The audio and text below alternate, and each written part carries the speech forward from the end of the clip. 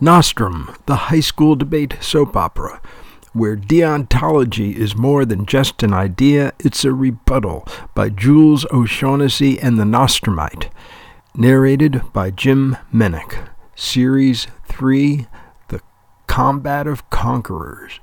Episode 9, Hello, I Must Be Going. Arriving at any tournament marks the gathering of the clans. Coaches, judges, students, it's the same for all of them. They haven't seen each other for maybe a week or two, or a month or two, and in some cases, not since last year at this very same place. People are checking into their rooms, high-fiving in the lobby, making dinner plans, and generally turning a normally sedate urban hotel into an ad hoc high school gymnasium. The handful of patrons who have nothing to do with forensics and who have spent good money for their rooms on the assumption that they would enjoy a quiet haven at the inn and revel in the lazy Kentucky spring weather clasp their valuables close to their chests as they navigate the sea of adolescence that has descended on the place, hustling back to their rooms to stay there until this all blows over. Who can blame them? "Welcome to the Bahamas," Hamlet P. Buglaroni Jr. mutters as he enters the lobby of the Trump Codswallop. The Night and Dayers rented a car back at Codswallop Pseudo-International Airport and are coming in from the hotel parking lot with all their luggage and backpacks draped over their shoulders. A long line snakes back from the registration desk, and Buglaroni sighs as he hustles over to it. Haley and Jazz leave him to it and are immediately sucked out of his sight and into the welcome of their peers. They're part of the gathering of the clans. Oh well, he'll find them when he needs to. For now, he stands on the line, trying to remember who some of these people are as he scans the faces around him. Buglaroni has never been to the COC. He was never that good a debater back when he was a student at Night and Day, although he had come to enjoy the life. He had been happy to get away for the odd weekend, out from under the domination of his extremely Italian nonna, forcing pasta down his gullet at every opportunity, and his extremely uninterested father, Ham Sr., who, when he was around, mostly just sat in front of the TV sulking.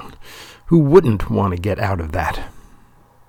Given the light quality of Buglaroni's personal experience, it was probably a surprise to those who knew him, first, that he graduated college, second, that he graduated with a teaching degree, and third, that he got into coaching.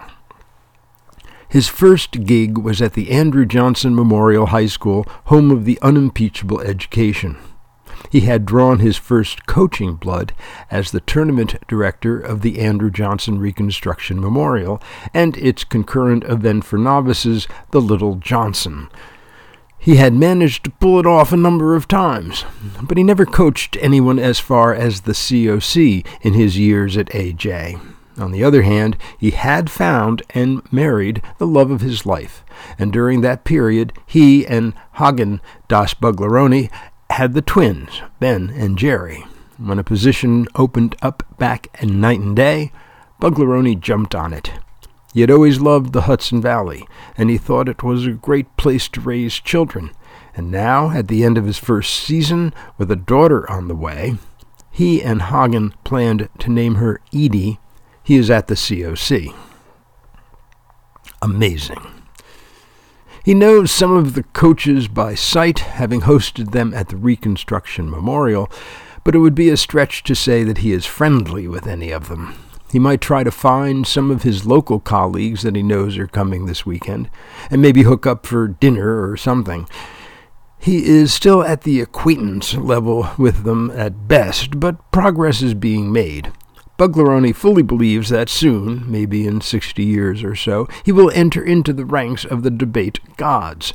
At the moment, he would be happy just to see the line move a bit. Despite the noise in the lobby, there is suddenly an even bigger noise over by the elevators. For the first time, Buglaroni notices a handful of kids carrying signs reading Free Willy and Support the RTD. He knows a little bit about this. It's hard not to. The Free Willy people and the Right to Debate people are interchangeable. They've been campaigning all year to allow anyone who wants to debate into tournaments, even if they don't have a school to support them. Sometimes it's just kids on their own. Other times it's the camps and after-school programs. Most tournaments won't let them in, by the same logic that most schools don't let non-school entries into, say, their tennis tournaments. The universe of schools is, by default, schools, and the activities within that universe are controlled as school activities by those schools. Seems logical. But to some, this is discriminatory. The schools are disallowing education, they say. When Buglaroni was at AJ, he was barred from letting in unofficial non-school entries, but the Recon Memorial was a small enough fish that no one bothered to pick it. The COC, on the other hand, is the fish to beat all fish.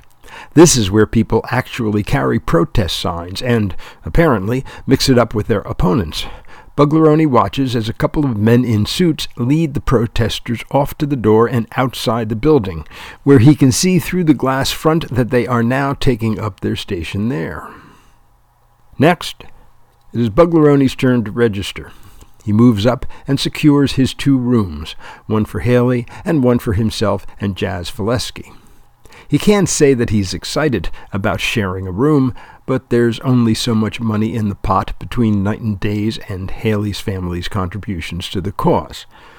Whatever, he'll survive the 2 nights. Although for the moment he can't help but wish that either Haley were a boy or Jazz were a girl, so they could share a room and leave him to his own happy devices. But he doesn't expect to see Jazz much. He'll be working with Haley on their last-minute prep. And either Buglaroni will find someone to hang out with, or he'll go to sleep. It's much of a muchness either way. A cab pulls up in front of the Trump Codswallop Hotel.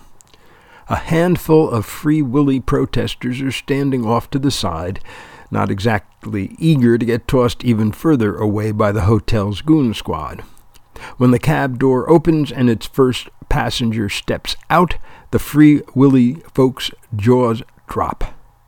It is Willy Hubjut himself. A moment later, Mama Hubjut follows. "Free Willy!" the protesters begin chanting. "Free Willy!" Willy smiles at them, while Mama Hubjut raises a hand to silence them.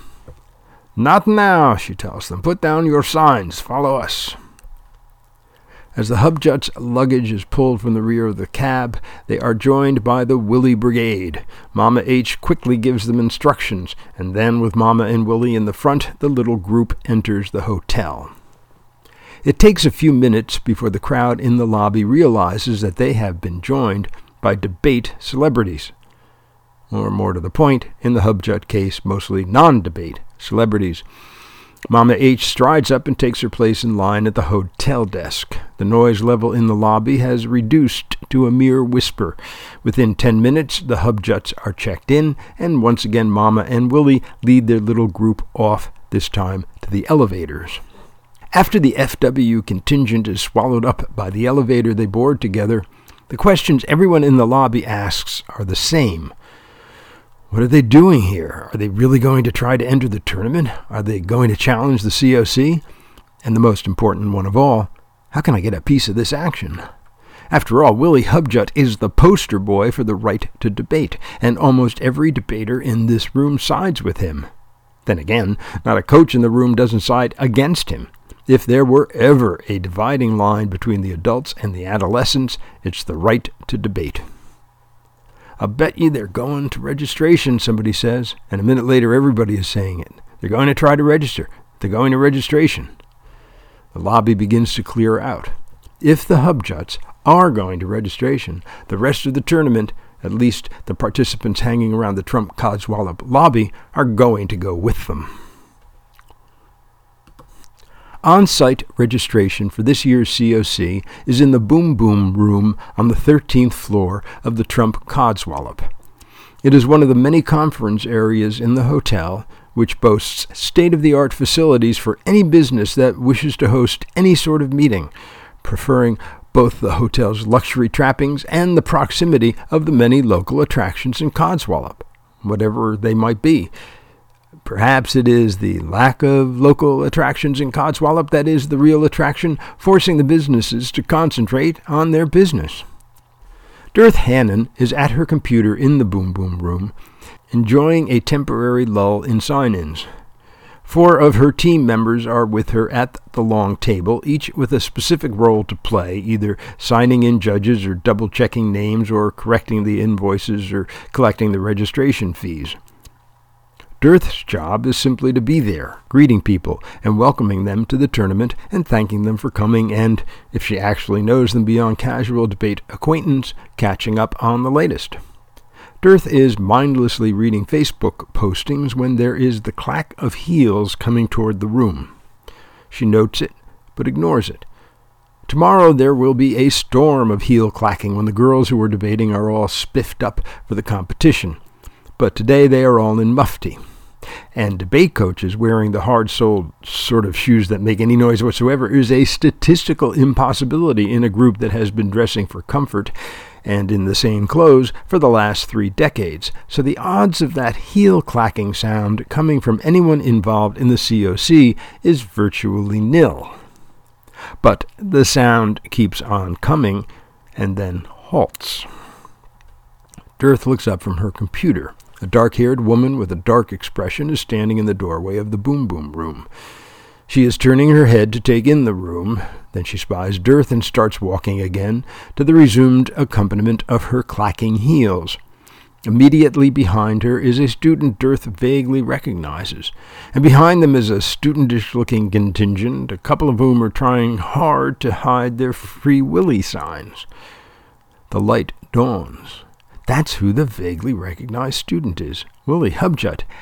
And the woman must be, "I am Lola Hubjut," she announces, marching up to where Dirth is sitting. "I'm here to register my son Wilhelm for the tournament." No, Dirth thinks, this isn't happening. There was never for a moment the slightest indication that little Willie was welcome at the tournament.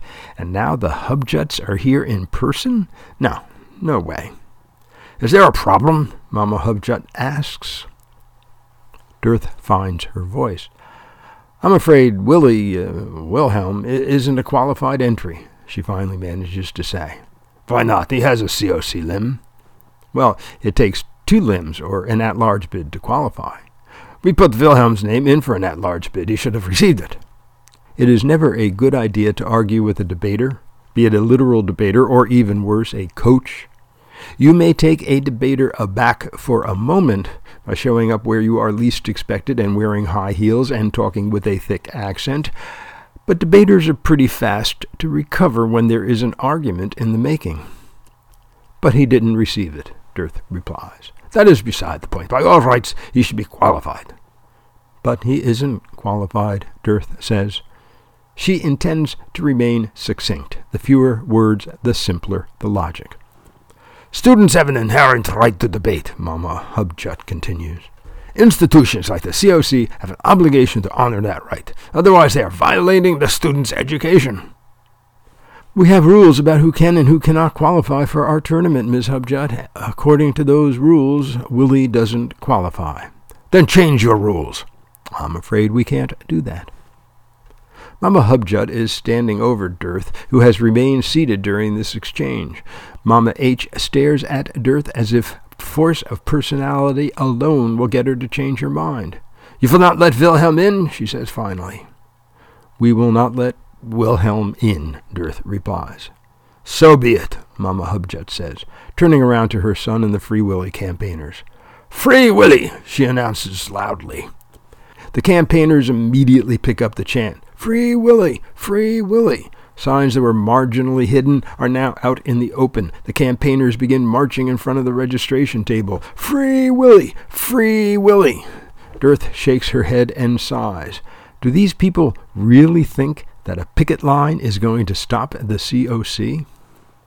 Meanwhile, Mama Hubjut has pulled her phone out of her purse. She quickly types a message and sends it off. The entire content of the message is a single word in all caps.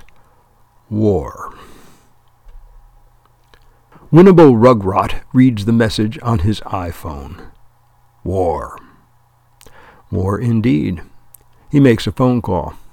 They won't let him in, he tells the person who answers. You realize, of course, that this means war, the person on the other side of the line tells him. That's exactly what we wanted, Rugrot replies. I'll have the injunction in 5 minutes. The judge is all prepped. Go for it, Rugrot says. I'm going. The person on the other side clicks off. Mason Rumpole, the attorney for the Brotherly Love School for Highly Intelligent Students, is also acting in this matter on the behalf of Wilhelm Mavron Hubjut. In other words, Willie is the client, but BLSHIT is footing the bill. Rumpole's belief has been that they would not get a fair hearing in a Kentucky court, where the old boy network would be in fuller bloom than the local magnolia trees. So he is in the courthouse of Federal Circuit Judge Amber Alert in downtown Philadelphia, right across the river from Rugrot in Camden. Rumpole has known Alert for 20 years. If there is a more activist judge in the country, he is unaware of it. Her Honor Justice Alert believes that there are more rights implied in the Constitution than there are peas on a pod farm. The lawyer has already presented his brief to the judge, and the injunction has been written. They have only been waiting for the definitive action against the plaintiff for the judge to sign it. The COC's final refusal to allow Willie Hubjut to debate was that definitive action. Rumpole is let into Justice Alert's chambers. The injunction is signed, and as soon as it is in the hands of the proper authorities, the COC will be halted dead in its tracks. Getting the injunction into those hands should take, according to Rumpole's estimate, no more than another 5 minutes, this being the internet age and all. Sometimes the wheels of justice move faster than the eye can see. Not often, but once in a while. Mason Rumpole is quite pleased with himself. Sheriff Jim Bob Van Cliburn is surprised to see picketers at the door of the Trump Codswallop Boom Boom Room. This is the classiest hotel in Codswallop.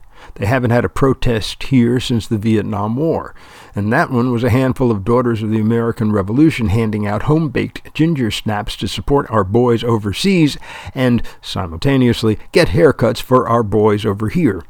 It was peaceful and short-lived. The one that greets him now, the loosely assembled band of high school students, a few of whom are carrying Free Willy signs, looks peaceful enough, but he has no idea what their gripe is. He makes a note to call Deputy Fife as soon as he is done here. The picketers eye him curiously as he makes his way through them and goes into the room. He makes a serious impression in his uniform, the badge on his shirt pocket and the gun on his hip clearly identifying him as the law. They make no effort to interfere with him, and while they have been a little quieter for a moment since his arrival, his apparent lack of interest in them has brought their volume back up. A monotonous chant of Free Willy, over and over again. Inside the Boom Boom Room, there is only a long table of college students, surrounded by paper and printers and computers, and over to the side a pile of boxes stamped with the company name Codswallop Awards. From the top of some of the boxes peep out shiny horses' heads. Sheriff Jim Bob has been instructed to address himself to the woman in charge, who has been described to him simply as black and in her 20s. That would have to be the woman at the end of the table, then, closest to the door. "Dirth Hannon?" he asks as he approaches her. "Yes, sir," she replies.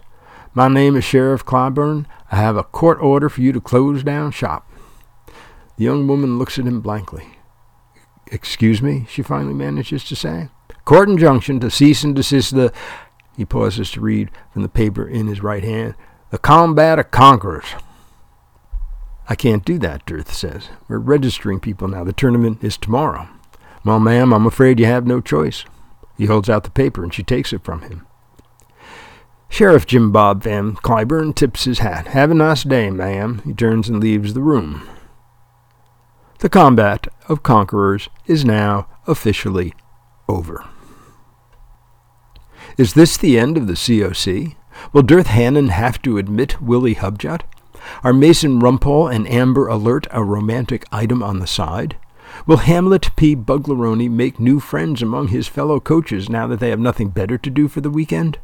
Are all these left-wing debate people going to accept the fact that they're staying in the Trump codswallop when the perfectly good Sanders codswallop is begging for business right down the street? As always, we've hidden the answer somewhere other than in our next episode. The American Wheat Board suggests a heaping portion of gluten with every meal, or, if it wasn't for my allergies, I'd actually have to eat this crap.